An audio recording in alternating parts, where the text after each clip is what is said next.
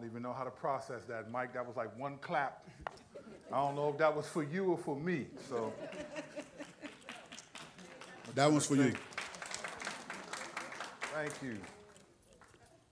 I remember being at this conference called One Day, and they had Kirk Cameron was up there speaking. And a lot of people knew him from the 80s sitcom Growing Pains as Mike Seaver. And so when he walked out on stage, I mean, there was maybe 100,000 people out there. Big Jumbotron, he walks out and everyone's screaming, yeah, Mike Seaver. And he said, don't clap for me. Don't clap for me. There are people here going to hell. Don't clap for me. And I looked around and said, well, this is going to be one kind of sermon, ain't it? So don't clap for me. No, I'm kidding. I'm just lying. I leaned over and told my man, I said, hey, that dude must have been hanging out with Paul Washer. Because he showed up. It was like, and preached Matthew 7. Not everyone who says to me, Lord, Lord, will enter the kingdom of heaven. And all them people, it was like, yeah. It was all like having to use the bathroom inconspicuously. So whether we clap or not, God is God, right? And his word goes forth. So thank everybody for their worship, their service this morning, and all that you do. Thank you for being here this morning. It is a nice, hot day. You know it's hot. When it's hot at 8 a.m., it's hot. That's when you know it's coming back. So anybody know when are they leaving, man? When are those cicadas leaving? Every time I walk out of my house, it feels like an episode of Alfred Hitchcock or something. Like I'm just waiting. These things are everywhere, man. They fly by you like, hey, how are you doing? One of them just flew in my car, landed. They can't see, but it looked like it was looking at me like, where we going? So, and I just plucked it and said, you're not going nowhere with me. So it is hot in here, but hell is hotter, they said. Yeah, let me bring that. But we're not talking about that today. Some of y'all took a deep breath of sigh of relief. We are still in our series in Romans. We're in Romans chapter 9. Last week, we talked a little bit about, I mentioned that I wanted to talk some about Ishmael and Isaac. I want to talk about some of the distinctions between Ishmael. Thank you, bro.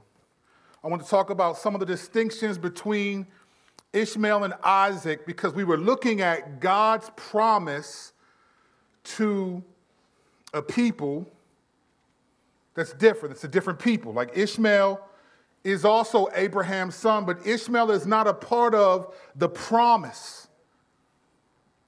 So we talked about God's promise often comes with a supernatural element to it. So Abraham and Sarah couldn't have children, so to be able to have a child was a supernatural act. Jesus was born supernaturally, so God's promise is sort of consistent on its way down to Jesus. But I wanted to talk about some of the distinctions between Ishmael and Isaac. Many of us would know this, not necessarily from the Bible, but just in terms of world religions, that Ishmael is traced to Islam. So Islam, this is why they call themselves one of the Abrahamic faiths. The Abrahamic faiths are people who are connected directly to Abraham. So you have Isaac and Ishmael, and you have Judaism, Christianity, and Islam. An Islamic scholar says this about Ishmael. This is one of the Islamic scholars. This is what he says about Ishmael. He says the substance of references to Ishmael are clearly a good deal less in number than the biblical Ishmael narratives have to offer. There are 8 verses in the Quran and approximately 37 in the Bible. And yet Ishmael enjoys considerably more worth to Islam as a revered prophet and patriarch than he does in the Bible, with the Bible offering a more subdued profile for Abraham's firstborn son. So even though he's only featured in 8 verses in the Quran, they recognize him as more significant than we do in our Bible. Islam believes that it was Ishmael, not Isaac, whom Abraham was going to sacrifice. So the Quran teaches. Islam believes Jesus is important, but he's not the Messiah. The irony is that in the Quran, they call Jesus the Word of God. And they talk about Jesus 8 times more than they do Muhammad. And they don't say one bad thing about Jesus, except that Muhammad is the last prophet. Now think about this in actual biblical terms, where Ishmael is older. He's the older one. So technically, in terms of world religions, Islam should have been established first. But Islam isn't established until around 600 AD. This is hundreds of years after Jesus has already wreaked a havoc on the world. It's this idea that the younger Isaac will be greater than the older Islam. Now that's in history. But in the Bible, it's almost the exact same thing. Let me give you a couple of distinctions first between Ishmael and Isaac, and then we'll jump into our passage. One distinction is Ishmael is named by the angel of the Lord after he's been conceived. You see this in Genesis 6:16, verses 11 through 13. It says this: the angel of the Lord said to her, "You have conceived and will have a son. You will name him Ishmael, for the Lord has heard your cry of affliction." Right, so here it is. So Ishmael is named after he's conceived. Isaac is named before he's conceived. Genesis 17, beginning in verse 18. So Abraham said to God, "If only Ishmael were acceptable to you." But God said, "No, your wife Sarah will bear you a son, and you will name him Isaac. I will confirm my covenant with him as a permanent covenant for his future offspring." Now make the connection. Let me make it for you. Isaac is named before conception. Supernaturally, he's born. Fast forward to Luke 1, and Jesus is named before conception. And then is born supernaturally. Gabriel tells Mary, "You will have a son. You will name him Jesus." And then he's born supernaturally. You see, God's promise and the way he's going to conduct that promise is going to play out identically until it gets to Jesus. Another distinction is that Ishmael is said to be a nation versus Isaac, nations. So you look at verse 20 in Genesis 17. God talking to Abraham. He says, "As for Ishmael, I have heard you. I will certainly bless him. I will make him fruitful and multiply him greatly. He will father 12 tribal leaders, and I will make him into a great nation." Those 12 tribal leaders you can see in Genesis 25, 12 through 16, those are all his sons. He has 12 sons, just like Jacob has 12 sons that become 12 tribes. God's faithful. But he says, "I will make him into a great nation." To Ishmael. To Isaac, this is what God says. Then Abram fell face down, and God spoke with him. This is Genesis 17, beginning in verse 4. As for me, here's my covenant with you. You will become the father of many nations. Your name will no longer be Abram. You will be Abraham, for I will make you the father of many nations. I will make you extremely fruitful and make nations and kings come from you. I will confirm my covenant that is between me and you and your future offspring and throughout their generations. It is a permanent covenant to be your God and the God of your offspring after you. And to you and your offspring I will give this land, all the land of Canaan, as permanent possession. I will be their God. You see, the distinction is God says he'll make Ishmael a great nation, but from Abraham, many nations are going to come. He says 12 tribal leaders to Ishmael, but kings are going to come as a result of you through Isaac. Another distinction between Ishmael and Isaac is that the promise is actually to Abraham and to Sarah. It's about Abraham and Sarah. It's actually not about Isaac. Listen to the language that God says. Genesis 17, he says this. God said to Abraham, as for your wife Sarah, I do not call her Sarai, for Sarah will be her name. I will bless her. Indeed, I will give you a son by her. I will bless her. She will produce nations. Kings of people will come from her. Why is he saying that? Because he said to Abraham, nations and kings will come from you. Well, who are they going to come through? Sarah. So the promise is actually about Abraham and Sarah, not Isaac.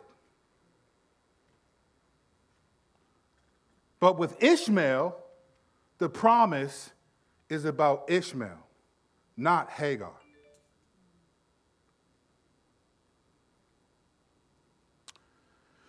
In Genesis 16, God says this in verse 11, you have conceived and will have a son. You will name him Ishmael, for the Lord has heard your cry of affliction. This man will be like a wild donkey. His hand will be against everyone, and everyone's hand will be against him. He will settle near all his relatives. God never says, I'm going to bless you, Hagar. Nations are going to come from you. Kings are going to come from you. He doesn't bless Hagar.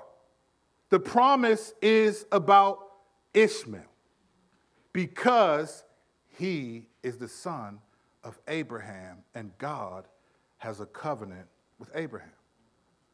But when it comes to Isaac, the promise is about Abraham and Sarah, of which Isaac is the first installment of that.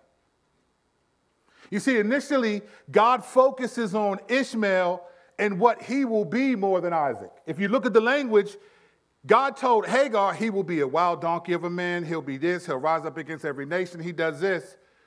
But God doesn't use that language about Isaac. God says to Abraham, I will bless you. You will be kings and nations will come from you and from Sarah. And Isaac will be an installment of that. God focuses all this stuff about what Ishmael's going to be, but not what Isaac is going to be, because Ishmael and that promise, it ends with him. What God says to Hagar ends with Ishmael. God is not promising to bless Hagar, to give her anything else apart from this particular son. Whatever other sons that she has, to no avail. This son, so let me tell you who he's going to be. But the scriptures don't talk about who Isaac is going to be. God doesn't spend time talking about what Isaac is going to be, because the blessing given to Abraham and Sarah doesn't end with Isaac. It ends with Jesus. You see, for Hagar, the blessing ends with Ishmael. This is who he's going to be. I promise you, he'll be a crazy dude. He'll be a wild dude. People will know him. I got you. I've heard you. I'll bless him. He tells Abraham the same thing. I get you. I've heard you about Ishmael. I know he's your son. You love him. I got you. I'm going to make him into a mighty nation and all that. He'll be prosperous. Got you. But it's Isaac where the promise is going to come from. Amen. God's blessing of Ishmael is important for many reasons, which will be some of the main talking points going forward in the verses to come. But I want to just list a couple of them. God's blessing of Ishmael is important for many reasons. One, because it shows that God blesses people and allows them, even if they're not in the ultimate promise of God, he's still going to allow people to experience blessing, family, relationships, community, love, prosperity, all these things. Even though they're not ultimately in the plan of God, God says, I still have a plan for them. These aren't people that deserve anything from God, but God says, I'm going to bless them anyway. So there's a ton of people that are not in the plan of God, but are going to experience the grace of God.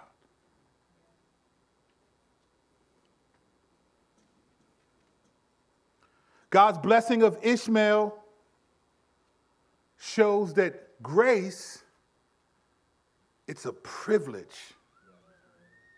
It's not an obligation. God isn't obligated to give anyone grace, so when he does, it's a privilege.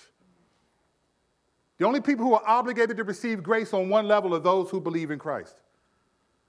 He's not obligated to treat everyone a certain way. You know how there's this rhetoric like we're all God's children. Well, not really, though. Not biblically speaking. We're all made in the image of God. But being God's children comes with a relationship. Just like we could all say, you know, every before COVID, like BC, right? Before COVID, that's the new BC. You know, we'd have the kids come up and do like a little Christmas joint. They sing a song, and they'd be like, oh, we call like Solid Rock kids, those are our children. And we love it. We sit up front, laugh, take pictures, we love it, right? They're our children, in a manner of speaking. But technically, none of those kids on that stage are mine. My kids are two, they're sitting beside me watching. So on one level, these are all Solid Rock's kids because they're from people who come from this church. But when we get to the specifics, these are the kids, these are my children. If we're at a public event and something happens and everyone's running around and there's all this disarray, and then I'm looking for my kids, I'm not going to be looking for anybody else's children but my own. And when they have my kids, I'm like, those are my sons. Those are mine. I might see your kids, like, hey, I know them. That's my friend's kids. But these are my sons. You see, God created everyone in his image, but there's only certain people that he says, these are my children. These are my sons and daughters. They are them. Jesus in the New Testament called it, my sheep know my voice. Those are the people that belong to me. But he blesses a lot of people. Grace is a privilege. It's not an obligation. Many more distinctions could be made between Ishmael and Isaac. I just want you to have that in the backdrop because that's going to become an important idea as we move forward in the rest of this chapter. But today we're going to look at 4 verses, pretty much 3, because verse 9 kind of covers what we talked about last week. But let's read 9 through 13 and let's try to explain what this means. Beginning in verse 9 of Romans 9, I quote, "For this is the statement of the promise. At this time I will come, and Sarah will have a son. And not only that, but Rebekah conceived children through one man, our father Isaac. For though her sons had not been born yet or done anything good or bad, so that God's purpose according to election might stand, not from works, but from the one who calls, she was told, the older will serve the younger. As it is written, I have loved Jacob, but I have hated Esau."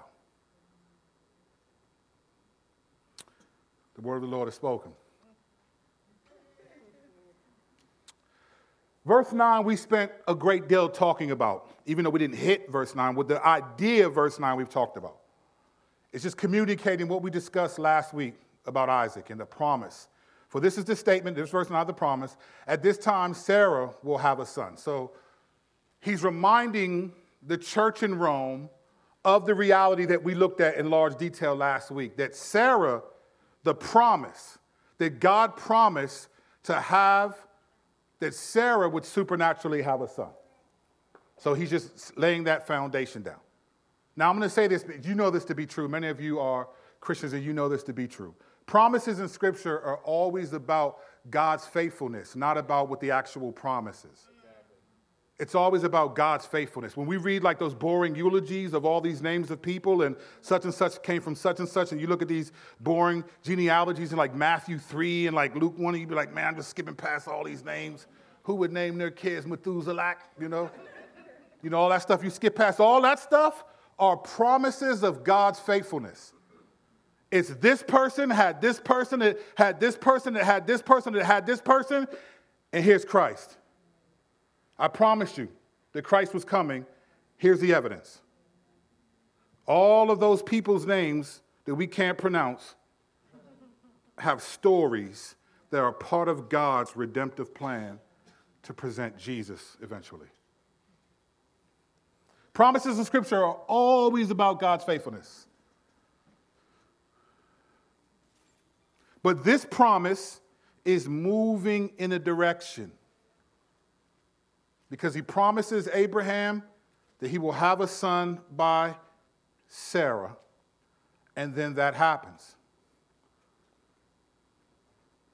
It's almost, you know what this is like? It's almost like watching a reality TV show.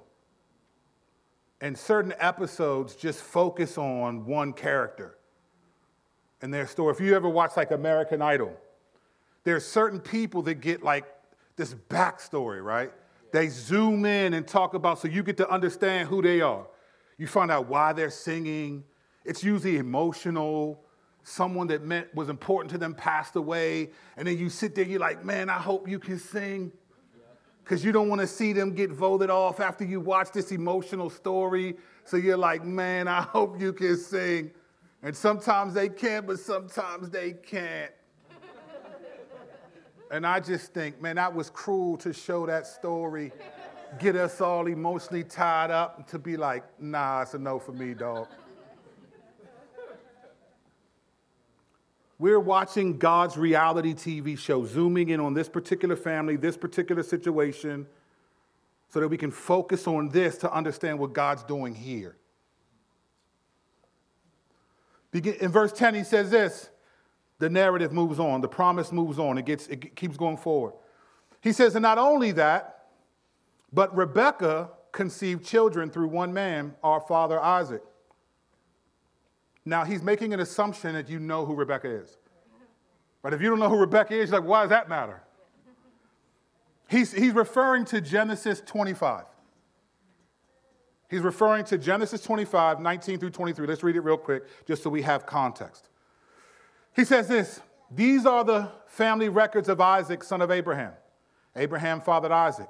Isaac was 40 years old when he took as his wife Rebekah, daughter of Bethuel, the Aramean from Paddan Aram, and sister of Laban, the Aramean. Isaac prayed to the Lord on behalf of his wife because she was childless.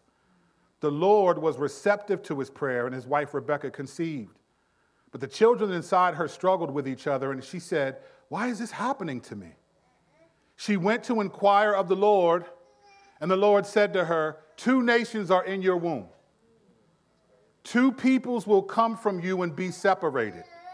One people will be stronger than the other, and the older will serve the younger.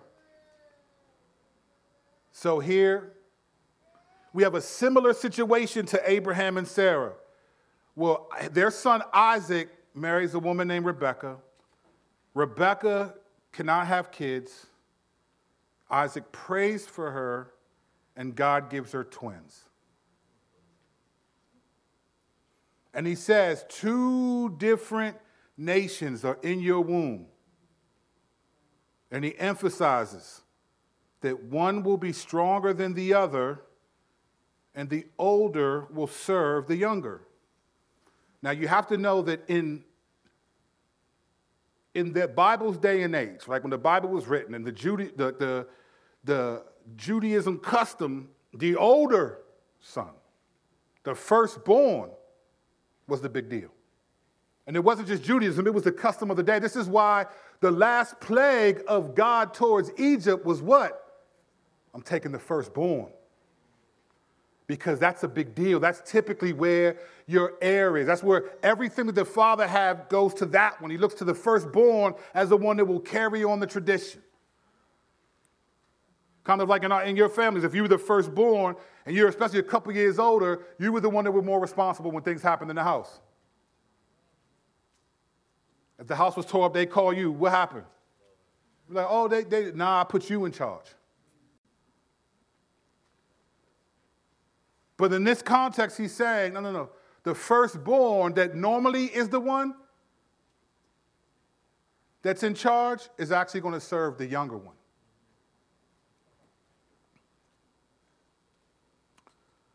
Now look at the language here towards the end of this verse. And not only that, but Rebekah conceived children through one man, our father Isaac. Notice the language, our father. We know about our father Abraham, but now it's calling Isaac our father. Our father Isaac.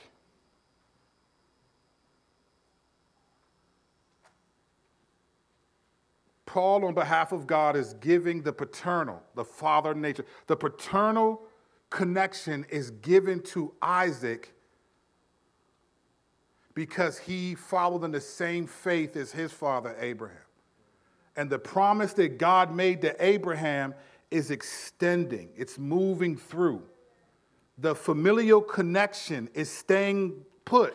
And to prove that, God calls Isaac our father as well. He says, our father Isaac. But most of the time, it's our father Abraham. But he's giving Isaac the same paternal, connection because Isaac follows in the faithful footsteps of his father, Abraham. Isaac has faith in God. He prays to God. God answers and gives him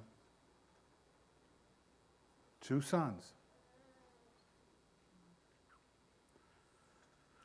And of those 2 sons, one of them connects to the promise that God made. So even in the same actual family, God is still saying, this one, not this one.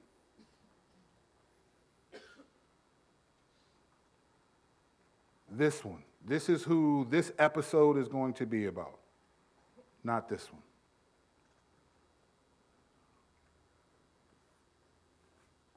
But the point here is not about people and their faith. It's that God is choosing some and not others. And it gets seemingly more complicated.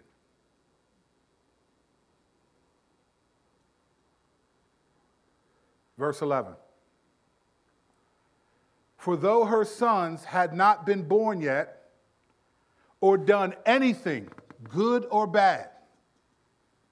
So he's referring to the conversation that God had, that when Rebekah inquired of the Lord and was like, man, this don't feel right. And he said, oh, there's conflict in there. There are 2 nations in there. Setting in motion the conflict between these nations later on. There's conflict. He's referring to that conversation that God had in Genesis 25. He says, for though her sons had not been born yet or done anything, good or bad, so that God's purpose according to election might stand, not from works, but from the one who calls, she was told the older will serve the younger. There's a lot in this verse. There are three phrases that are the most important in these two verses, 11 and 12. The first is, or done anything good or bad. The second is so that God's purpose according to election might stand. And the third references again the first point, not from works. Let's look at each of these specifically. Verse 11, for though her sons had not been born yet or done anything good or bad. Now you may be aware of this. Let me explain to you sort of a theological confrontation between two sets of people who believe in salvation. Many of you have heard of like Calvinists and Arminians. And some people say the distinction is free will versus predestination. And they would say Calvinists believe that God elects people, chooses people to be saved. And people think, well, if God chooses people, then that's not of their own free will. So you have another group of Arminians who say, no, we believe that man chooses God, but they have a certain way. See, they believe in the doctrine of election too, but they think about it differently. They call it prevenient grace. And what that means is God looks into the future, knows that you're going to accept him, and then gives you grace to do so. So it's based on God's foreknowledge of your choice. Where Calvinists would say, no, God chooses based on his own decision. Because man can't choose God apart from God. So that's one of the major conflicts within the church. Now, I personally do not call myself a Calvinist because Calvin didn't write the Bible. He just explained parts of it at a very crucial point in redemptive history. I'm a Paulinist, if anything. I agree with what Paul said. Calvin, I don't know him. I agree with Paul. So here's the dilemma. How can it be free will? This is the question. How can it be free will if God chooses? How can it be free will? So prevenient grace says, well, God looks forward into the future, knows you're going to choose him, and then gives you the grace. So in that sense, you're elected because of God's foreknowledge of your choice. And the other side, Calvinism, which I tend to agree with, is that God chooses of his own doing. Let me tell you why I can't.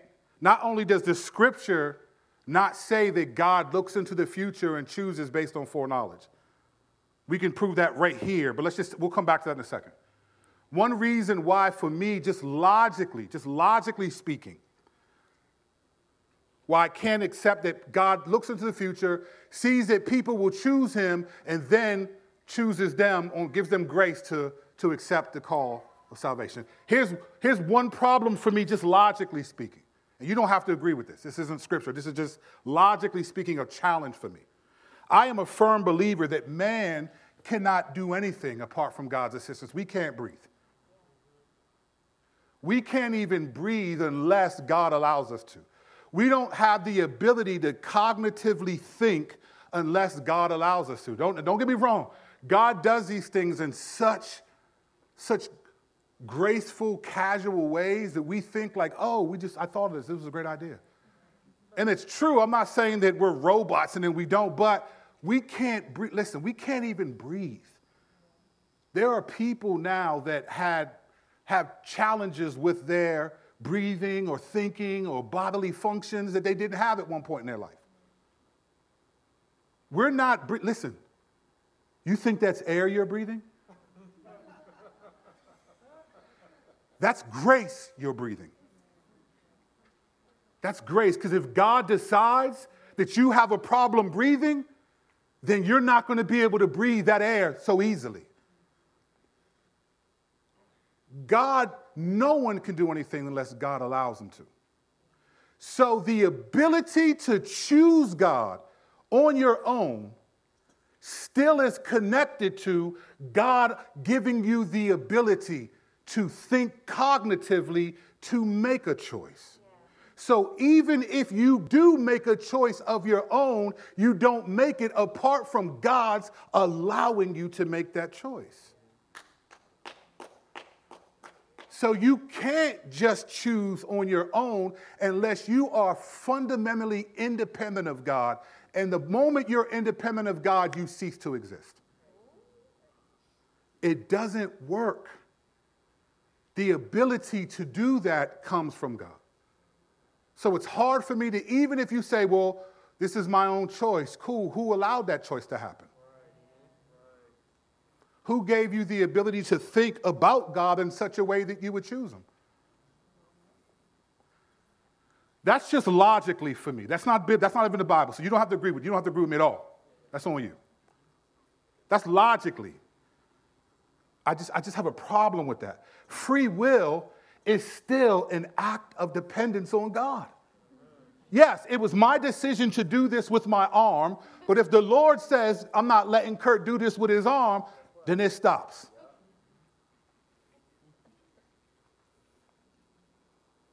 Biblically speaking, free will is more about free to do the will of God than it is free to do your own will. Let me read something to you. John 8, Jesus.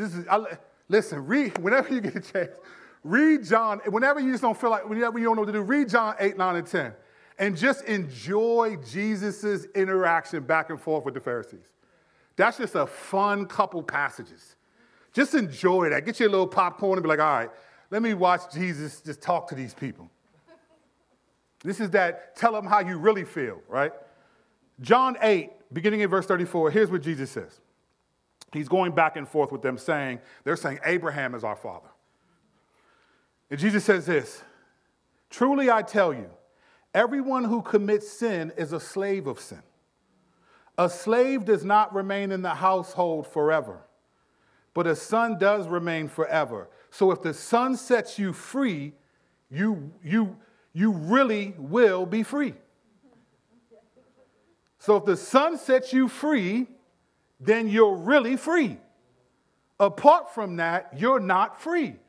So the son has to set you free to really be free to do what? To worship God. So biblically speaking, free will is more about being free to do the will of God than it is to do my own. Because we're slaves to sin. To be free, to have a free will, means I can say no to the things that are begging me to say yes to them.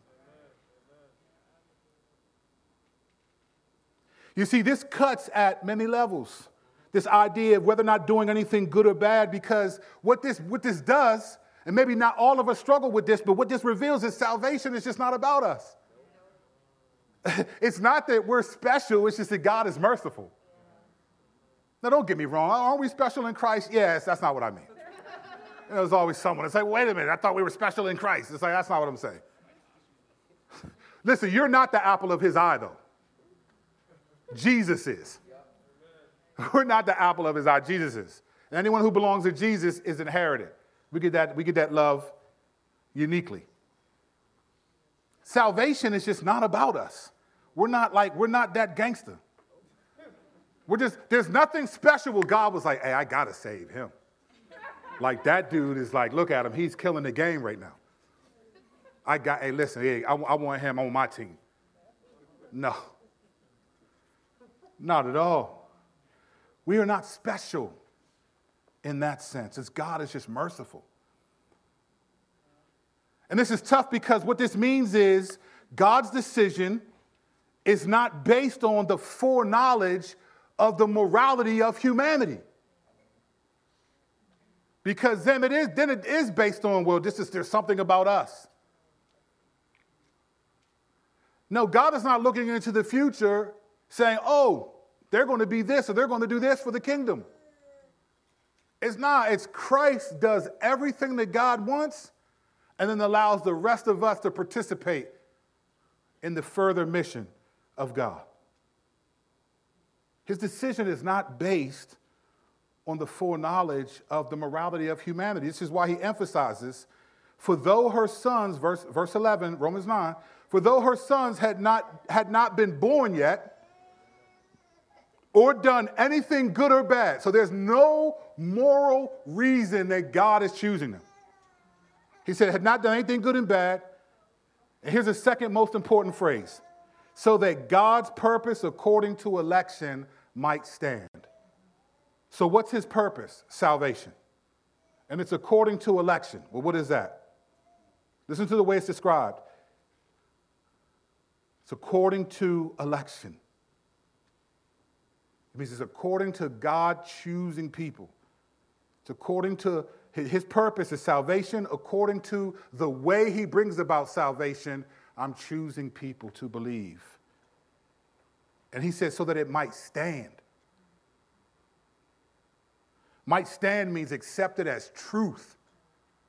So election is a truth that God says might stand, which means I'm choosing people to be saved, not them, and that's going to stand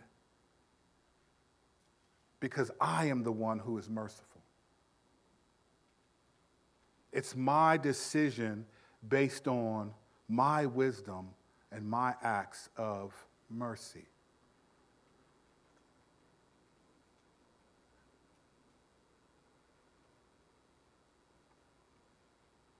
Very important that people are saved solely by him. And he reiterates right after that again, the next most important phrase, the beginning of verse 12, not from works. This is the mystery of mercy. It's the mystery of mercy. Listen, I'm an ex-street dude. I was facing 40 plus years in prison. And now I'm sitting here as a pastor. And I have friends whose lives did not turn out like mine. We did the same stuff. We even did robberies together, shot at people together. But my life did not turn out the way theirs did. Am I special? I'd like to think so. But the reality is, no. What in the world am I doing sitting here apart from the grace and the humor of the Lord? I don't deserve to be here. I don't deserve for anyone to say he's our pastor. What does that mean? It is the wildest thing to me to this day. I've been a pastor here for 13 years, July 1st. And every day it's like, Lord, what in the world am I doing here? I take my kids, we still go into the city to get our haircuts and our hair done. And I do that. I can go to a barbershop down the street, but I want to take my kids into the city so they can interact with some of the people that I've known. And some of these people don't have lives like mine. They don't even know the Lord. What in the world am I doing sitting here? I am no better or different than any of those dudes. But God said, I'm choosing him. Not because he thinks I'm funny. I mean, maybe it's possible to make God laugh. I think me being a pastor is funny enough. There's a mystery to mercy that we have to accept. But the challenge is sometimes we think, oh, why hasn't he done this for them? Sometimes we have to say, why did he do this for me? Do you honestly think you deserve to know the Lord? You think that's air you're breathing? There isn't a person in this room who deserves to read the Bible, to pray, to sing and have confidence, to do any kind of mission work. I was blown away on Wednesday night at the presentation of Carl and Carla, just thinking about all those people in China that they're affecting, and that God chose them to speak to these people, and they'll be the first to tell you, who are we?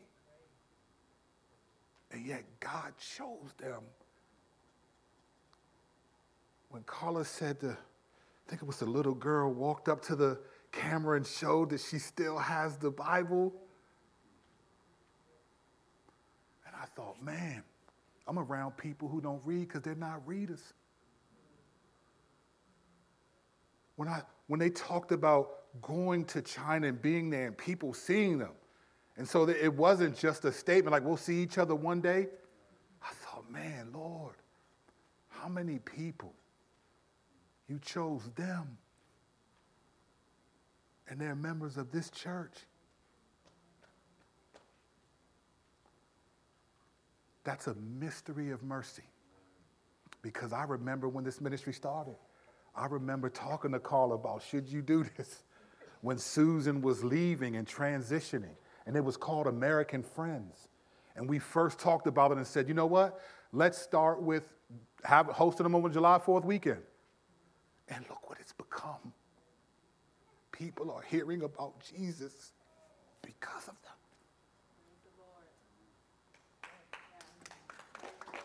Are they special? To us. But God could have chosen anyone. You are not a believer because you are amazing. You are a believer because grace is. And if you genuinely trust the Lord, it is the grace, the mystery of mercy. And he's beginning to really lay this foundation out.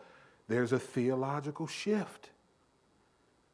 We're starting to really pull behind the curtain and realize, man, this is the real of salvation. That is not air you're breathing. It's grace. In verse 12, he says this, not from works, but from the one who calls. She was told the older will serve the younger. Verse 13, as it is written, I have loved Jacob, but I have hated Esau. What a sentence. Do you know how theologically deep this sentence is? We're going to scratch the surface right now.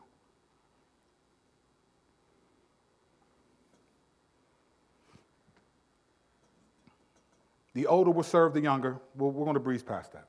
I want to focus on, as it is written, verse 13. I have loved Jacob, but I have hated Esau. Whew, what a statement.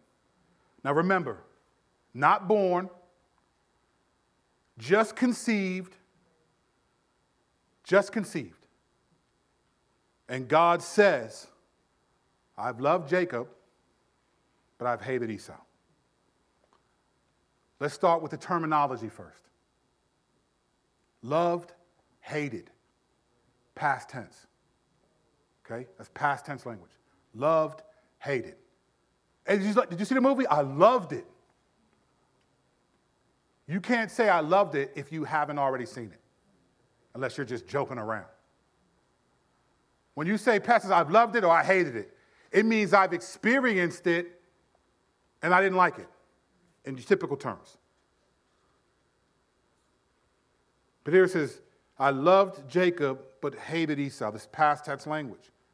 He loved Jacob but hated Esau. But the language of past tense means it's already happened. So God is making a significant statement about who he is in relative to time and knowledge. Is that God can say in the present that I've hated or loved something that hasn't happened yet in our reality, because God is outside of the space-time continuum that he's created for us. This is a statement of God's divine authority and power. This is God's knowledge of the future, and the older will serve the younger. There's a theological term called open theism.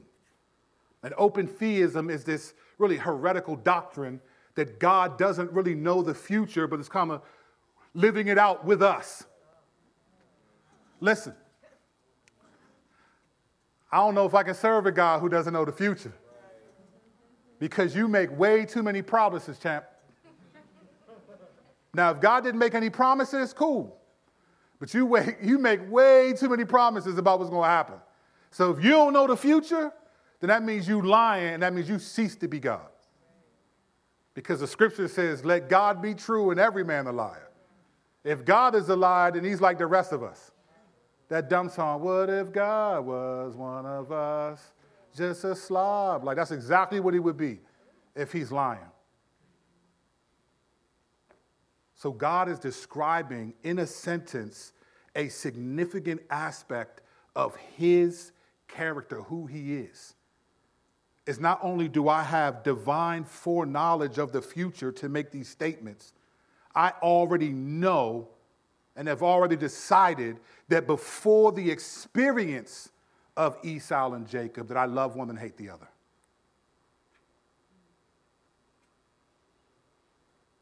To God, it's like it already happened. They've already been born and have done all these things, and he's made the decision. But God is saying, they haven't even come out of the womb yet. And I already know who's going to be who and what's going to be what. And it's not because they've done anything good or bad. It's because God has decided this is according to my promise and the mystery of my mercy. Listen, we love to sing about mercy, but don't ever take for granted that it's mysterious. Don't ever take for granted that mercy is just somehow this thing that God just dishes out. And we're going to cover this later as the passage reveals, but I'm going to make this statement. Listen, if everyone received mercy, then we wouldn't understand what wrath is. Or to use a different analogy, if Christmas were every day, it wouldn't be special. The reason why birthdays and certain things mean something because they're annual. Everyone can experience that, or it loses what it actually does. If everyone goes to heaven, then what's the purpose of hell or wrath or judgment or anything? What makes mercy amazing and grace amazing is that some people who don't deserve it are going to get it. In contrast to some people who don't deserve it will not receive it. God is laying out this foundation slowly through the letter. At least I'm going through it slowly to make the point that it's not based on knowledge of the actions. It's not based on prevenient grace. It's based on God's purpose according to election, which is salvation by God's choice alone. This should be one of the solas. You got grace alone, faith alone, and Christ alone. It should be by God's choice alone. This is what he's laying out. And in the next couple weeks, we'll see it lay out even more by examples. But God is describing there is a mystery to my mercy. And those who experience it are blessed. But not everyone is going to experience it. If two babies that come from the same woman are not going to experience it, then that means there's going to be people around us that don't experience it. So we hope, we pray, we do the things that we know to do, but ultimately, salvation belongs to the Lord, not to our evangelistic efforts at all. Every person I've ever led to the Lord is solely because God allowed it to happen. 1 Corinthians 3:7, neither he who plants nor he who waters is anything, but God who causes the growth. Not from works,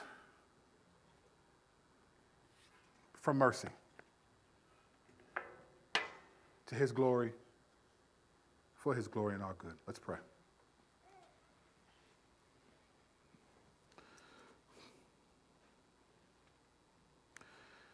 Father, part of believing in you requires faith. And faith says, I believe even if I don't understand or see it. And hope says, I wait to see it I wait and persevere in it so that I understand it.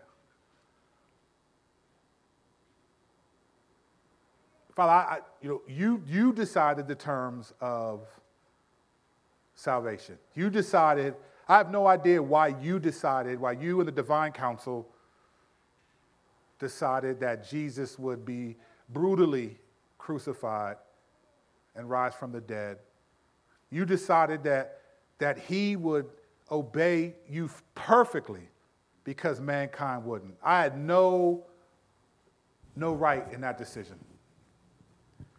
So you get to decide who experiences your mercy and who doesn't. And you never once said if that's okay with us. Father, but you treat us tenderly, for there is a mystery to mercy that we don't understand.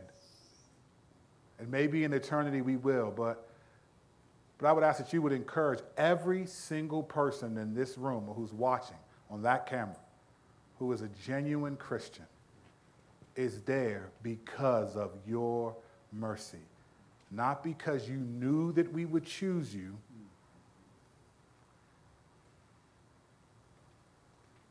because we wouldn't have chosen you unless you made it possible for us to do that. So even in that, you're still choosing us.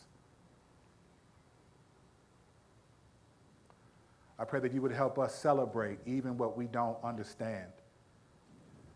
And as you will lay out in the next few verses, more of your logic of this reality,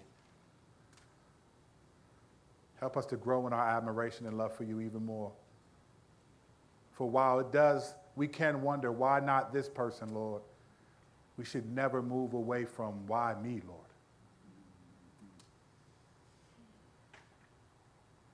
For your mercy, for your love is made manifest in the fact that there are men and women in this room who believe in you, who pray, who read, who give, who serve, who live for you. Be glorified by our lives and by our faith. Not flawless faith, but faithful faith. For your glory and our good. In your name we pray. Amen.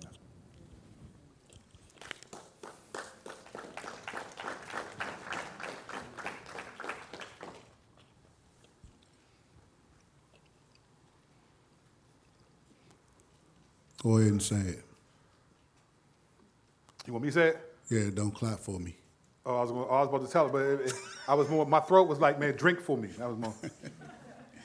All right, thank you for that message. We do have a few questions here. The first one is one question asked in two ways. The Two person, for one? Yeah. Twofer? Yeah, twofer. So how do we? Before I communicate the question, thank everybody for their patience. We do have a HVAC situation going on. So if you noticed it was hot, it's hot in here. Thank you. So, I was like, man, what is going on? Yeah, all right, good. But the Lord gave me, there was a couple breezes I got. Angel of the Lord breathed on me once or twice. All right. Some churches, they be fired up. They hear that. That's right. We're taking it way back to no AC. But they ask, how do we situate the supernatural acts of God and walking by faith with the realities of our everyday life? Then they ask, same question, different way. What steps can we take to properly and timely align with the will of God to experience his supernatural acts and the fruits of walking by faith during our Kairos moments? So I guess that means in our everyday life. Yeah. Mm-hmm. I mean, so when you think about like the Bible, like what does the Bible actually ask us to do, right? There's a lot of things. We get caught up in a lot of the put to death this, put on that. But fundamentally speaking, right, what is God, from the Old Testament to the New, what God asks us to do is acknowledge him, right? Like we acknowledge the reality of who God is. And sometimes as believers, we don't acknowledge like the supernatural grace that we're experiencing is is really about acknowledgement.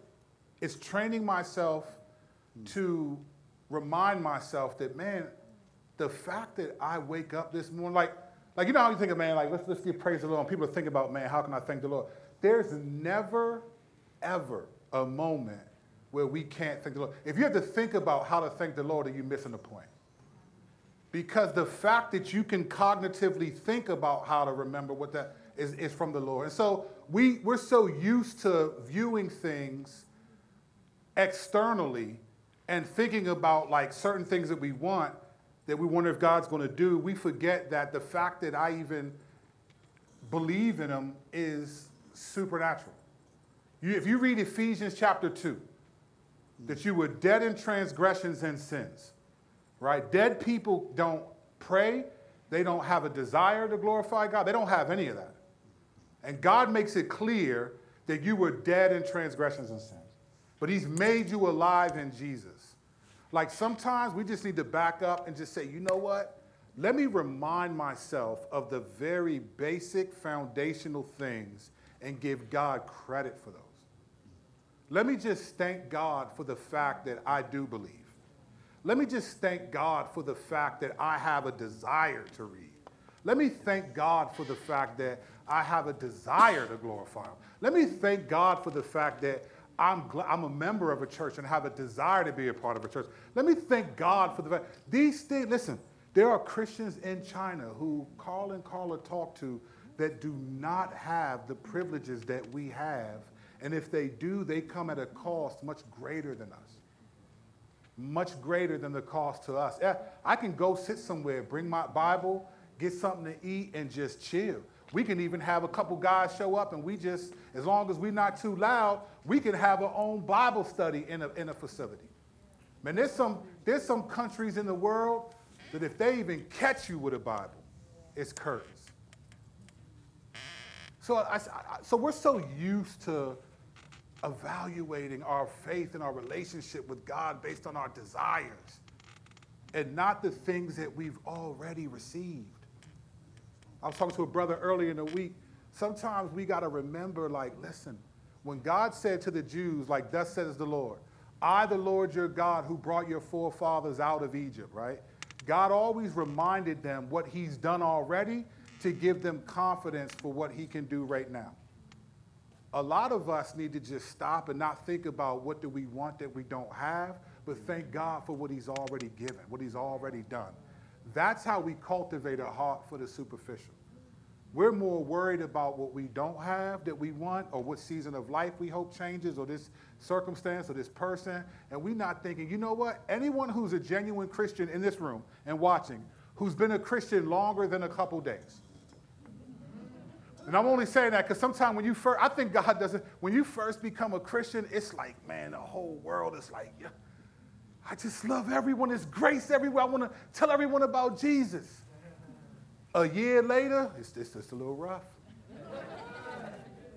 It looks like you lost a little bit of that effervescence. You know what it is? It's you've gone through some things. You've been challenged a little bit. God is testing your faith. He's allowing your faith to be tested. He's letting James 1, 2 through 4, trials of various kinds, shape you. Everyone who's a genuine Christian in this room longer than a couple of days has walked through one or more trials as a believer, and you still believe in Jesus. That's his mercy. Because we all know people who have walked away from the Lord for far less.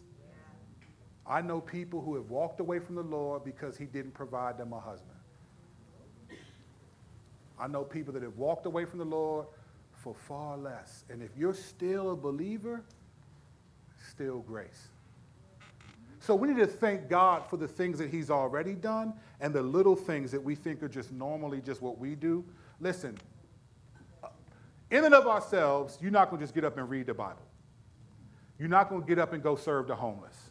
You're not going to get up and go give away food to somebody else. You're going to try to figure out how many of these turkeys can I take.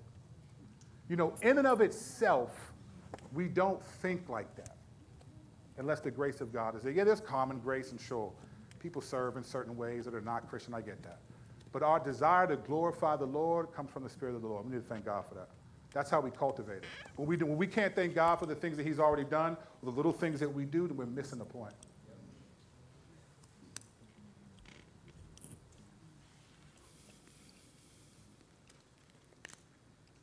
Thanking God for this right now. And then Josh asked me before the sermon started.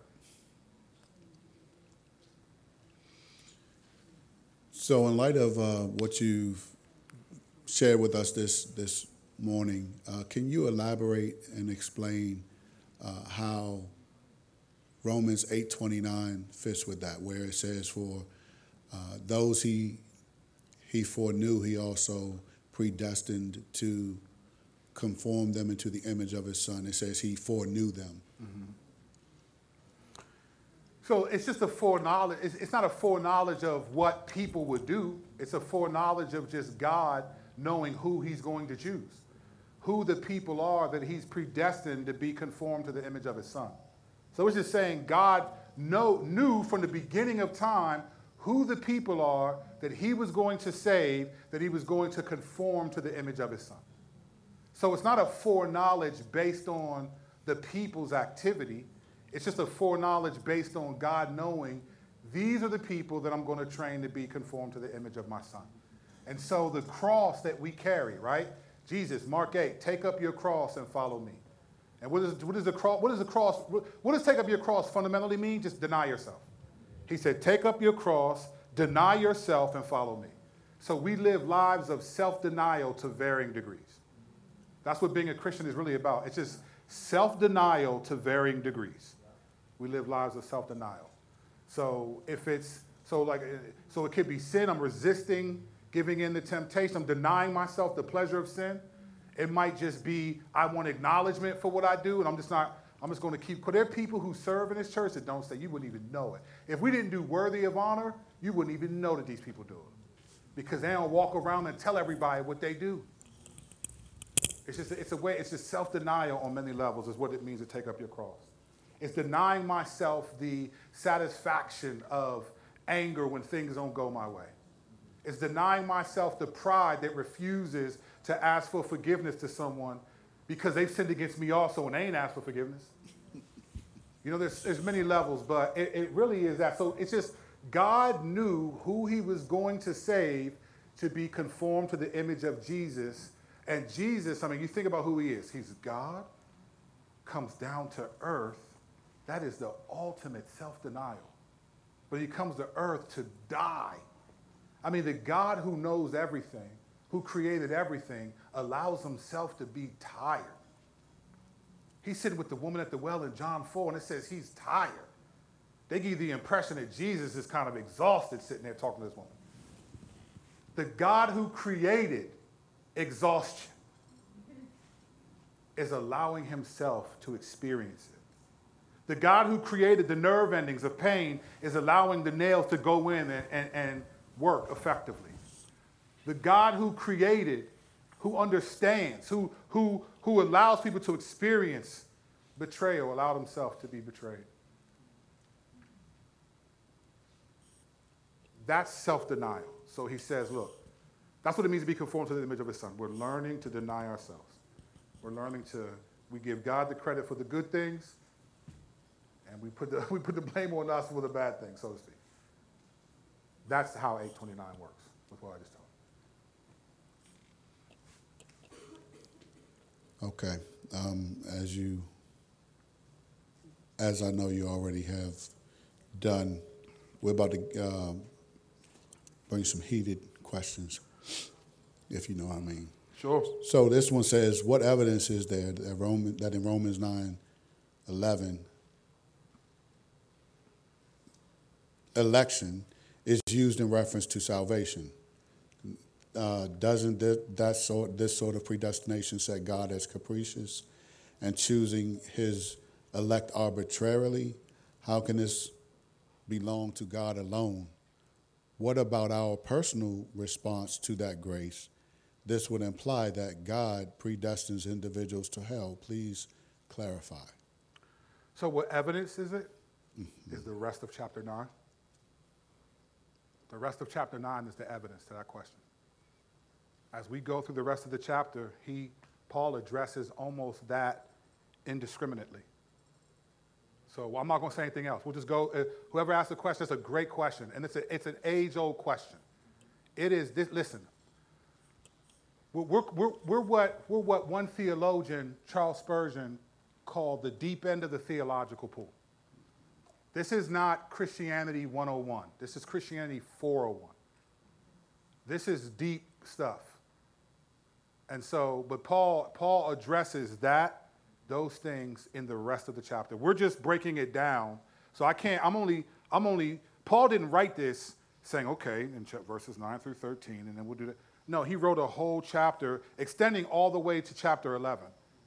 Talks about election and then Israel. So he will answer that very specifically in the rest of Romans 9. But whoever asked the question, just continue to read the rest of Romans 9 and see that some of that very question, phrased a little differently, Paul addresses that.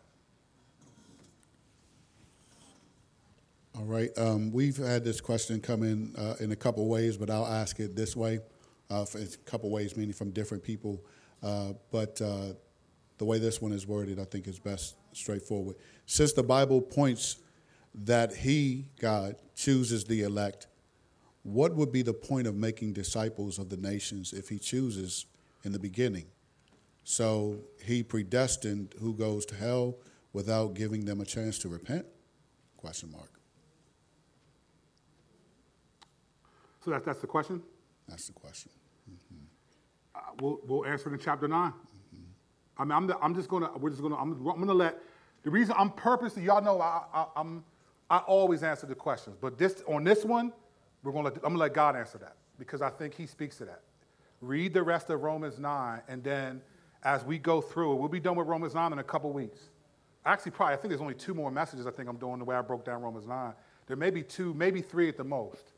I'm gonna let God answer that because I think with questions like that, those are questions that deal with people's genuine struggles with God. Yeah. And sometimes it's not best for me to try to speak for God because then it becomes my perspective versus, at the end of the day, this is a question that has been asked even in the scriptures, and God answers that question. Now, let me say, I'm not going to say you're going to like his answer, right. But God does answer those questions in Romans 9. So I'm not going to answer that.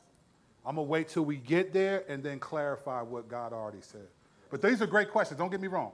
These are great questions, and they get at the heart of, you know what these are? They get at the heart of why it's difficult sometimes to trust the Lord.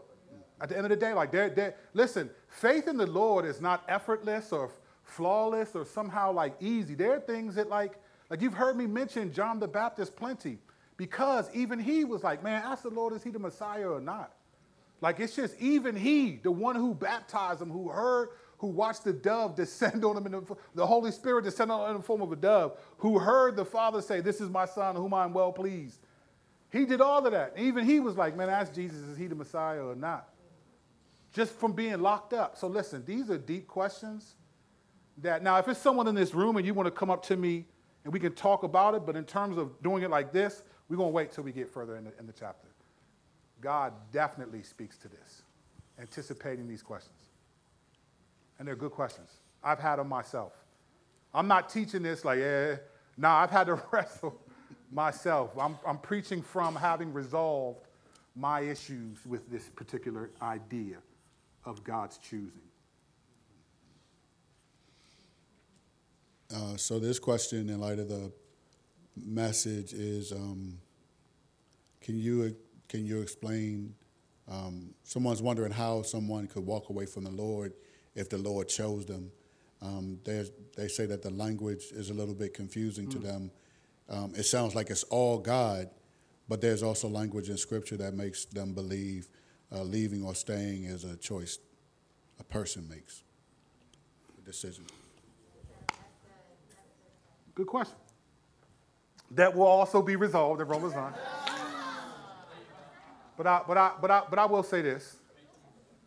No, it's a good question because so what the question does is it highlights the main tension of this particular doctrine is free will and predestination. So why does, and I'm going to, so God references in this chapter, he referenced in this chapter hardening Pharaoh's heart, but Pharaoh also being still responsible to God for having his heart hardened. Now we're going to get to that, but that's kind of what this question is getting at. So I'm going to save that part of it for coming up. I'm going to answer the other part about how do we know people walk away from the faith. This is something that we have to understand. We can only, so remember when God chose, when God told Samuel to go look for a new king after Saul. He wanted Jesse's sons. So Samuel goes out and he tells Jesse to call his sons. And his sons all come out and he's thinking, Samuel's thinking, oh, it's him, and okay, it must be him. Mm-hmm. And then God says, no. Man looks on the outside, he judges, but God judges the inside, right? So I want to take that statement and make it a principle for when we think about Christianity and people walking away from the faith. We only have the ability to judge what we see on the outside. That's as best as we can go. We only have the ability to see what we see. We don't know what people do when we're not around them. We don't know their hearts. We don't know anything else but what they confess and what they show us. In the New Testament, it's called, you judge a tree by the fruit that it bears. We can only judge that. And so the Bible in 1 John 2 says this. I don't feel like getting out to read it. I'm paraphrasing, but if anyone walks away from the faith, then they were never with us in the first place. So in other words, I may think this person is solid, and they walk away from the faith. The Bible says then they were never really believers in the first place. What I saw was a process potentially, a consideration, or I may see them walk away and then they come back. Until people die, we don't know who's coming back, right? So when we're thinking of people that have walked away, don't forget about the prodigal son, that story. Don't forget about God saving, like the thief on the cross at the last minute. Like, people don't always end up in the condition that they are. People come back home. So that's one side of it. But if people do not, then the Bible's perspective is they weren't believers in the first place. Now, they fooled us, and they may have even fooled themselves, but this is where the doctrine of perseverance, right, comes into play. The doctrine of perseverance. And this is why the stories in Hebrews 11 are so powerful, because most of those stories, they call that the hall of faith, right? Most of those stories of people in the Old Testament, they're not of people of like gleaming character. I mean, there are some that I thought, man, why is this dude an example? Why is Rahab in there? She was lying and all that. I mean, listen, we measure faith differently than God does. You look at the examples of people in Hebrews 11, they don't look like examples. If some of them were in our church, we'd be like, man, I don't know. But it's a different situation. So when we're evaluating people, we evaluate what we see. That's all we can do. God knows who really belongs to him. And as I said, maybe last week or the week before, that in 1 Timothy, Paul says, some men's sins go before them to the judgment, and some people's are revealed in due time. Some people, and I hate to keep using his name, but I'm using it only because it's just, we all know this. Who thought Ravi Zacharias was doing that? But then all of a sudden, after he's gone, all of this gets revealed, and it's like, wow. Now, I ain't saying where he went eternally. That's not my job. But what I'm saying is the fruit that came out makes me question genuineness. When you can do all of that and be doing this, So again, we have to remember that we just don't always know what God knows. And so when people walk away from the faith, if they walk away for good, biblically speaking, they didn't really believe in the first place.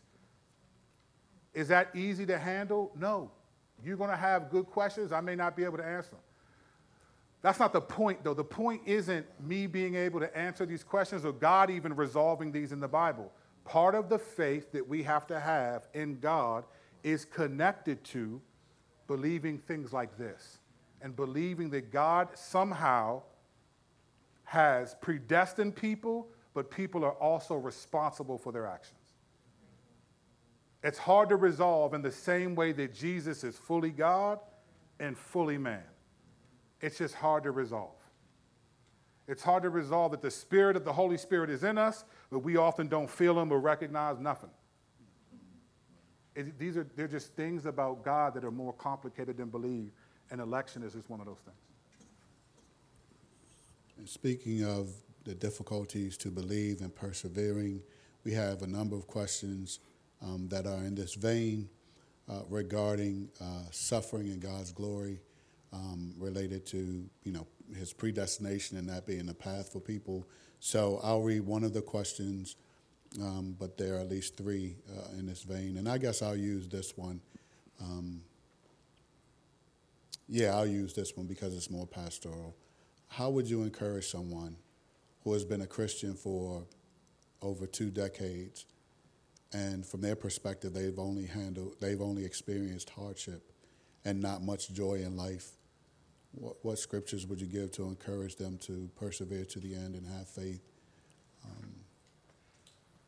that their experience is part of God's glory? I'll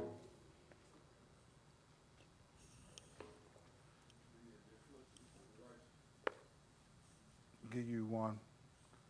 We just read this in the deductive Bible study group. And I'm going to turn there. I want to read part of it. This is one of the ones where I would prefer to read.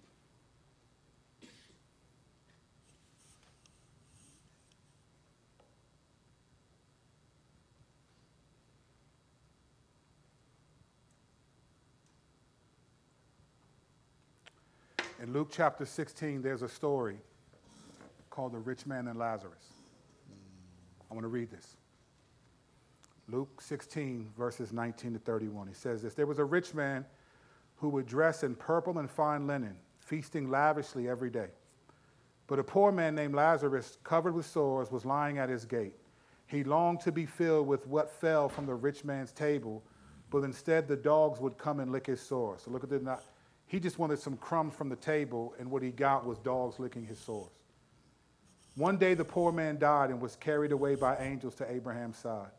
The rich man also died and was buried. And being in torment in Hades, he looked up and saw Abraham a long way off, with Lazarus at his side. Father Abraham, he called out, have mercy on me and send Lazarus to dip the tip of his finger in water and cool my tongue, because I am in agony in this flame. Son, Abraham said, remember that during your life you received your good things, just as Lazarus received bad things. But now he is comforted here, while you are in agony. Now, I'm not going to read the rest of it. Now, let me just tell you one thing about this. This story right here is not defined as a parable. So it's not a figure of speech that Jesus is talking about.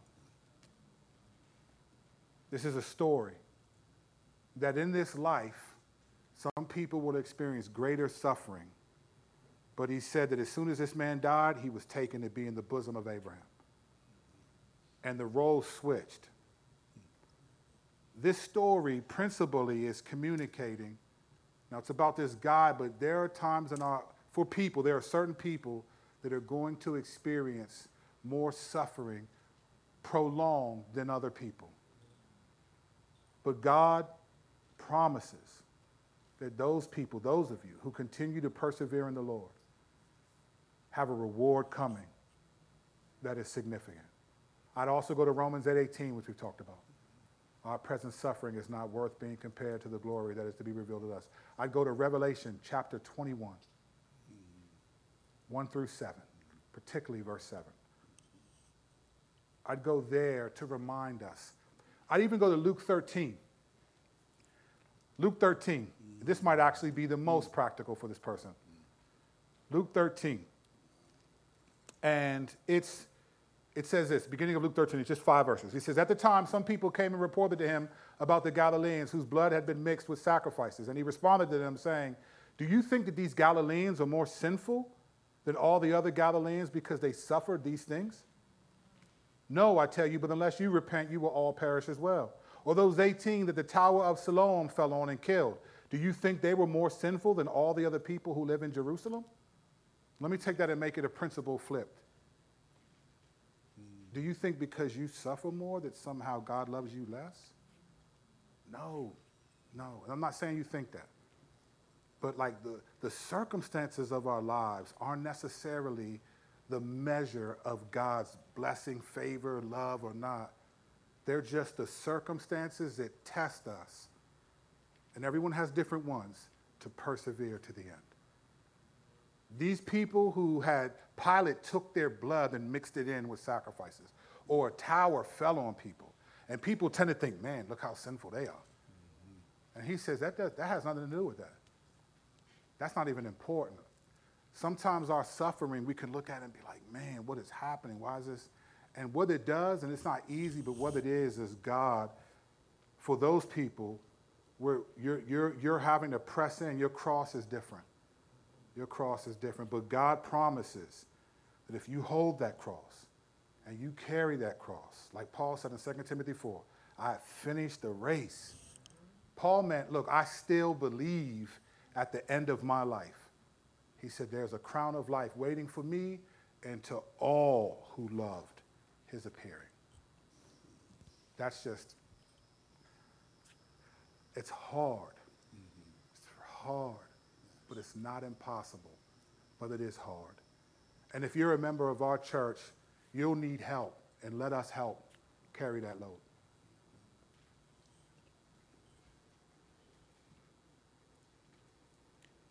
Another question along pastoral lines is a person asks two questions in one, but they're closely related. How do we not continually feel immensely guilty that we have the privilege of being elected by God and others don't have the promise of salvation? Also, leading from that, how do we not second guess that we do have the privilege of being elected?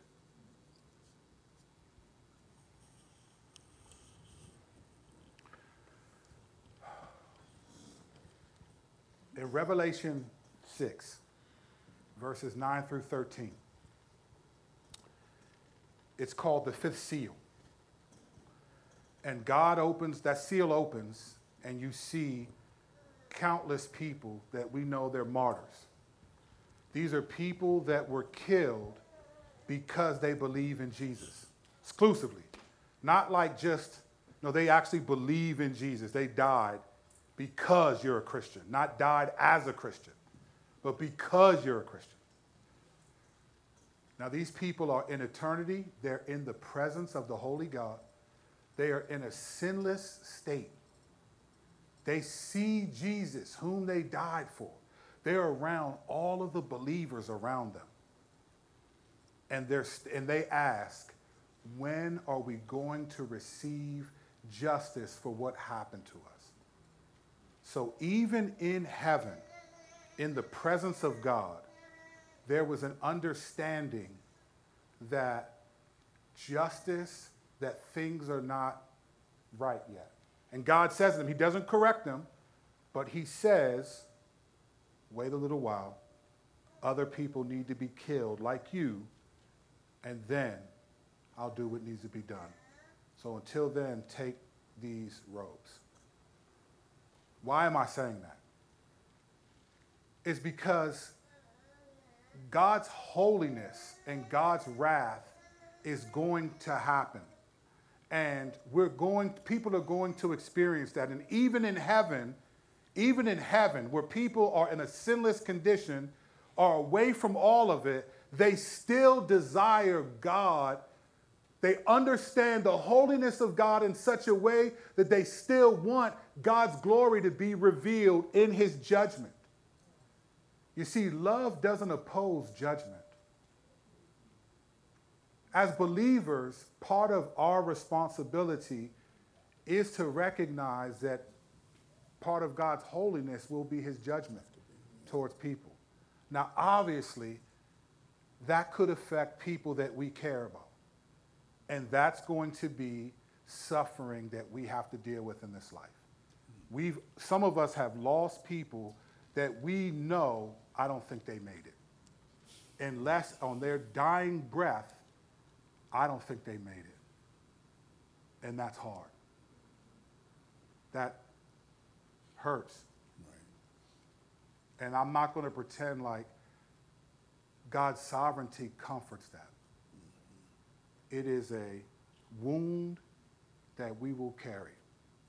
However, there's going to come a point in time when that reality you will embrace as a part of being connected to God and a part of God's holy character.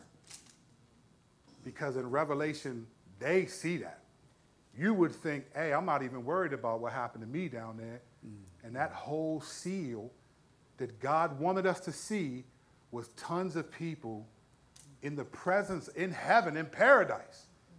They still want God to do something about what happened to them. We will also, at some point, accept the judgment and justice of God because that's a part of what he has to do.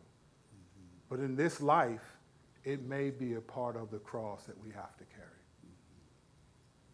On the other side, it goes back to what I said earlier about, and I'm not trying to correct anyone, the person who asked this question, but I want to make a statement. This isn't to correct you, but I just want to say this. I don't think you understand the reality of God's holiness and your sinfulness and the Spirit of God working in you. Like, you don't desire to glorify God unless the Spirit of God is in you.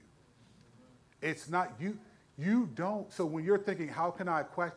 The fact that you're asking that question is evidence that the Spirit of God is at work in you. Your desire to read, pray, and to fight sin is not something that everyone does, and you're not sure if you're genuine. Biblically speaking, you don't do that unless you want to honor the Lord. You don't. You are, when people are dead, in Romans 8, it says the carnal mind, the mind of the flesh cannot please God. Right. You just can't. You just don't. And some people grew up in the church, so they don't know the difference. I remember the clear difference in my life from not caring about what the Lord thought to like being grateful for even suffering that the Lord brought me through. Mm-hmm. There is something about the Spirit of God that makes us have a desire and even suffer and look back on that suffering with gratitude that only comes from the Spirit.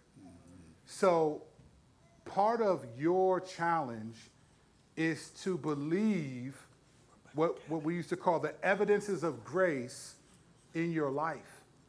And your desire to do things to honor the Lord is proof of that.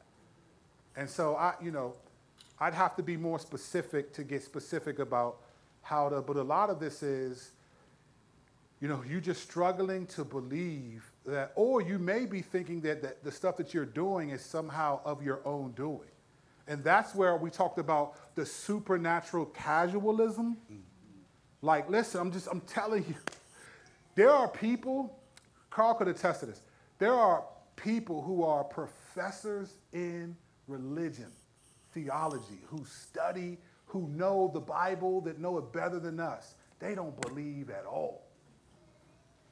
There are archaeologists who have found things that found remnants of particular cities or stories, and they can tell you, we think the tomb is here. We think Noah's Ark happened here. We think this happened here. You can watch documentaries on the History Channel of these people demonstrating things that you're getting encouraged about, you're edified about, and these people don't believe the Bible at all. They don't agree with Jesus at all. So why do you have faith? Why are you concerned about your maturity and these people who know the Bible better than you are not? Because the Spirit is at work in you And that's what we have to remember. When there's no desire, when there's no activity, then I think we should genuinely question. I need to work out my salvation with fear and trembling, 2 Peter 1:10 says. It sounds like you're in trembling, but you just don't believe your salvation is working. And you might misunderstand your effort as being somehow coming from you. And that's just because God is so casual that it seems like I'm doing this on my own. When in reality, the Spirit is prompting you and giving you a desire to read, especially when you don't feel like it. So anyway. Thank you. This question is asked because the categories of Calvinism and Arminianism seem to really be a really deep-cutting issue, and definitely one that Christians throughout history have interpreted differently, use Scripture to come to their conclusions differently, right? So the person asks, how important is it that we agree with one another when it comes to the topic of Calvinism versus Arminianism? So let me make sure I understand. So how important is it that we agree with one of them? Like if we, or the two agree? How important is it that as Christians we agree on Calvinism versus Arminianism? Oh, okay, right. Okay, so Calvinism and Arminianism are not the gospel. Right. So what you're held accountable for is believing in Jesus Christ. You're not held accountable for believing the doctrines of grace. Now, don't get me wrong. We do want to have sound doctrine, right? So you want to believe what the Bible teaches. But, like, let me ask you this. The thief on the cross, what theology did he have?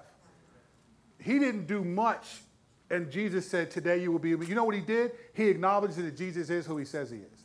See, one of the things that we've done is we've allowed our theology to determine what salvation. Listen, Jesus is the most theological man that ever lived. And you know what he did? He told a bunch of stories.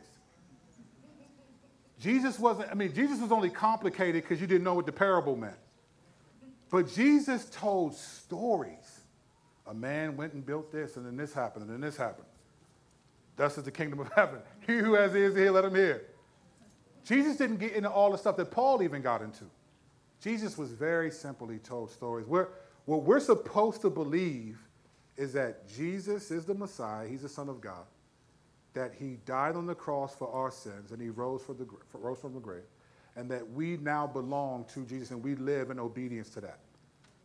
There are going to be people with a lot of bad doctrine that make it to heaven. Exactly. In fact, in 1 Corinthians 3, Paul says this.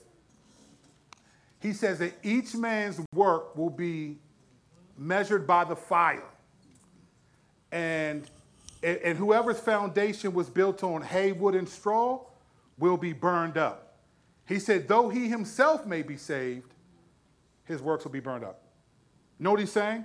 That there are going to be people whose doctrine wasn't built on solid footing, but they still trusted and genuinely believed in Jesus. So a lot of what they did doesn't earn them eternal rewards, but they get to be in heaven. What we have to believe is not Calvinism or Arminianism. Right.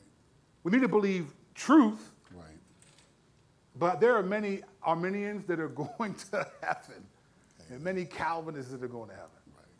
I just think we need to believe in Jesus first. And that's ultimately why we get in, not because of what we knew. Because if we're honest, most of the people that Jesus had a problem with in his day were the theologians. Mm-hmm. They were the people that knew theology. You don't hear Jesus going after the poor people. He's going after all the theologians, the people who know sound doctrine. So again, I think that's the gospel is not Calvinism, and it's not Arminianism, it's Jesus. And that's what we have to believe. Jesus didn't say nothing about you got to believe that you were chosen before the foundation of the world to be saved. He didn't say nothing about that. Now, does that matter? I think it can shape the way we think about our lives and how we live, but ultimately it's not the gospel. Let me say this last thing. When I was in India, I've been to India twice. And both times I went to India, it was mostly what we would call Pentecostal, charismatic activity. These people didn't know who John Calvin was. They ain't know who Jacob Arminius was. They don't know about none of these theologians. They don't know about no John MacArthur, John Piper. They know Apostle John. They don't know none of these folks. And I tell you what, for those weeks that I was there, I experienced the most authentic Christianity that I've ever experienced. And I came back after all the supernatural stuff I saw and was like, look, I don't care if you don't agree with the gifts of the Spirit and charismatic. You say that because you over here. Yeah. Go to Southeast India and hang there for a couple of weeks and then tell me the gifts of the Spirit and all that stuff doesn't work. Mm-hmm. Right. So I still believe in the theological framework that I have, but God is not reduced to the theological framework that I understand. Amen. And he proved that when I was over there. We wasn't worried about none of that stuff, but like, golly, this is happening right now in real time. It was crazy. So I think Christians are going to be with Jesus. And some of them will be Calvinists, some of them will be Arminians, some of them will be none of them. You got time for these two more? Or, man, this is The Rock. I will be here all day for the next 3 minutes. Okay, all right. We're spending the night. All right, but this next question is, they describe what they heard because it plays into their question. So I've heard people bring this idea that God is outside of time. Therefore, we can't really understand the relationship between our willing and God's choosing. But if God's electing or choosing of some isn't based on foreknowledge of our future, willing or working, but rather based on his own decision, as this passage that we went through today suggests, shouldn't that fact that God is outside of time not even matter when it comes to this? If I'm understanding the question correctly, I think the statement that God is outside of time is just used to indicate that to make the clarification between how we understand the Bible and God and how God works. So, like, to give an example, God will say stuff like this. Do not worship their gods and do not worship their God. They're like, Jeremiah 10, their gods have no authority. They can't hurt you. Don't worship their God. In reality, though, there are no other gods, though, in reality, right? I mean, yes, there is a sense where there's a divine council and there's people that are a part of a team of people that make decisions, that God makes decisions with in the scriptures. But there are no other gods, technically speaking. So when God says, don't worship these other gods, they can't, he's basically just saying these people are demons. But he's speaking to us in the way that we understand them to be. When I was in India and we were surrounded, and I knew we were going to die, I was like, they're going to kill us, because we interrupted this festival, and there were hundreds of people, and they were all yelling at us. And I don't know if you know what it's like to be yelled at in a foreign language, but you don't think like, oh, thank you, you like my shirt? Like, nah, someone could say, hello, how you doing, in a foreign language, and it sounds like you're going to die. You just don't, because you don't know what they're saying. They're surrounding us. I mean, this is straight out of National Geographic. People got paint, bones all over their body, all these piercings, and they're yelling at us. And behind them is this sitting down, 15-foot huge statue of this monkey god that they worship. And to them, it was a god. Now, in that moment, I was thinking, wow, we're going to die. It was real. Everyone was crying, everyone. There were 9 of us. Everyone was crying. We thought, this is it. This is it. This is it. It looked like first century Acts. I was like, this is it. We're going to die. And all I could do was say, remember what God we serve. Remember what God. And this in front of this huge statue, which is their God. That's not a God, though. That's a statue. But to them, it was the motive for why they were getting ready to kill us. So I just said, remember what God we serve. Remember what God we serve. Remember what God we serve. And then I turned around and was like, wow. I thought I saw someone like pick up rocks. And I was like, man. And I remember thinking, I was engaged at the time. And I remember thinking like, dang, it wasn't the Lord's will that I married Betsy. Because I was like, Dag, I thought I heard from you, Lord. This is honestly what I was thinking. I was like, Dag, it wasn't his will that I married Betsy. I was like, wow. And then I just thought, well, they're going to remember that they killed me. And so I walked up front and said, we're not afraid, Lord. We're not afraid to die. We love you, Lord. And so I said, sing louder. We were like, Lord, I lift your name on high. And eventually, people in that village got saved. But that statue in front of us was a god to them. To us, we could be afraid of it as a god. And God will speak to us saying, don't fear their gods. But God knows that's not a real God. So sometimes God speaks to us in the space-time continuum that we understand. But then God speaks to us outside of time. Like when he uses past tense words like, you have been glorified. He uses terminology that's not our experience. Well, how can he do that? Because he knows outside of the space-time continuum. So when people use that language, at least when I do, I'm only trying to help you make a distinction between your experience of God and the reality that God knows. So I don't think the terminology itself has anything to do necessarily with foreknowledge, or that we shouldn't consider the space-time continuum, so to speak. If that makes sense. If it doesn't, I had a good trip down memory lane. And that person is here, and they can get to you if they need to follow up. This last question jumps back to pastoral. How can we be confident in our salvation then, in light of what you said? And they go on to say this. If salvation depends on God's faithfulness and not on our own, why are we encouraged to sin no more? Sometimes I fear that my salvation is determined by the degree to which I have changed. By the degree to which what? They have changed. They have changed from sinning? Yes. So the question is, if God chooses, why, live saved? Why? Is that kind of what it's getting at? I think they're trying to determine. So the key, let's see, is salvation. So I think this question within the body of it can help. If salvation depends on God's faithfulness and not on our own, why are we encouraged to sin no more? Oh, okay. Right.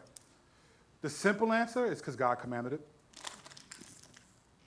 That's just the simple answer. Because God commanded it. So listen, the Bible in no way, shape, or form says that we're robots. In no way, shape, or form does it say that because God chose us to experience grace, that we somehow, everything we do is we're a product of God and we can't move unless just because and again, it's hard to wrap our minds around it. But in the Bible, it's clear man is responsible for his actions just because God knows all the actions that man is going to do. That is just a fundamental reality. And there isn't a mystery in any religion that doesn't make you be like, all right, well, I got to trust this. So there's a sense where the Bible doesn't say salvation is from the Lord and mankind just chills. Part of what we do in faith is we live according to the salvation that we believe we have. The Bible never says hey, because I chose you, I'm going to choose everything else you do. It doesn't say that. What it says is, I've given you grace, now live in light of it, and I'll reward you later. That's the real biblical picture, is God saying, I'm going to give you this grace that you don't deserve, and I'm going to reward you later for trusting in me. And this will get flushed out more as we go through we're at the cusp of the doctrine of election in Romans 9. He just mentioned it here, and it's going to get deeper as we go forward. But the reality is it is an age-old theological question. I am not going to be able to sufficiently answer it. You're either going to get more tempted or agree with what I'm saying, and that ultimately is between you and the Lord. I can't resolve all those tensions because God did not say, I intend to resolve those tensions for you. What he said was, in faith, you believe in my son and what I promised, you persevere to the end, and I am going to reward you for doing so. And then that time is when those tensions may be resolved. But I'm not, there's no, I mean, these are fantastic questions that only bring resolution based on one's faith. There's nothing that you're going to leave here maybe even more tempted. You got to take that with the Lord. Read the rest of Romans 9 and take that up with the Lord. I can only communicate the infinite, the finite knowledge that I have based on what I've read, studied, and understand to be true. And these are great questions. I used to have them. I've just resolved those questions, not because God has given me sufficient answers, but because God is sufficient for me. This is just me personally. And this is not the last thing I'm saying. It doesn't have to be you. For me personally, the fact that Jesus died on the cross brutally so that I could be forgiven, I just don't have a lot more questions, to be honest. Because God didn't have to do that. And then I know for me personally, because of who I used to be, I don't even deserve to be sitting here. Right. So I don't have a lot of questions about, because I don't deserve none of this. I don't deserve my wife. Listen, I was facing 43 years in 1998. If they would have just given me 20 years in prison, I would have gotten out in 2018. I'd have been in my 40s, pretty much spent half of my life in prison. I would have been institutionalized, having to live with my mom and try to find a way to make it in society. I wouldn't know a single person in this room. I wouldn't know my wife, my children, I wouldn't have them, and I may not know the Lord. I don't got a lot of questions for the Lord. That's just me, because I know what I deserve. But theologically speaking, I've just resolved the tension that Jesus' sacrifice and his suffering, it trumps a lot of the concerns that I've had over the years and questions. That doesn't mean I like everything or everything makes sense, but it means I'm okay with what God has communicated, knowing that what I don't understand, he may explain in eternity. But what I don't understand, I'm not going to allow it to hinder me from acting on what I do understand. I'm not doing that, So that was the last question, but since we've had so many pastoral questions and just a lot of questions, can I just close us out with prayer? Man, please. All right. Please join me. Pray for the HVAC too. God.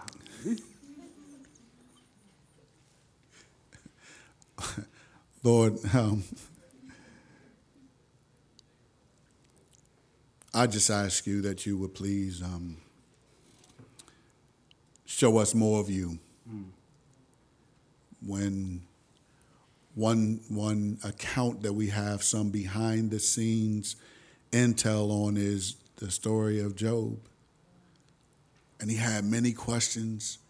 There was confusion all around. There were things he didn't understand.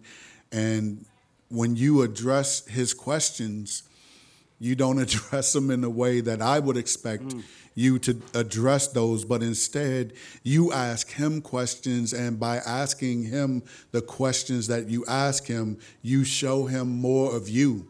He gets a clear understanding not only of who you are, but also of who he is in relation to you, even as Pastor Curtis just laid out his own understanding of himself as compared with you, Lord. So we just ask you that you would please bless us in our questioning, Lord. Bless us that you will be enough. May we not stop questioning, but may we question in light of who you are and in light of who we are.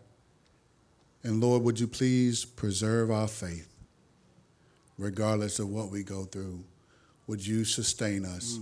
Would you help us to persevere to the end? Will we be like Paul, where we can say that we've finished our course, we've kept the faith, we fought. There's reason to fight the good fight of faith. So Lord, be with us, encourage us, and Lord, as we go deeper into Romans 9, please reveal your glory to us more. In Jesus' name we pray and we thank you. Bless our HVAC system when the technician comes, we pray. Yes. Since that was a request. Glory. In Jesus' name, amen. Amen. Thank you, guys. Love you. Thanks for coming, and we'll see you when we see you.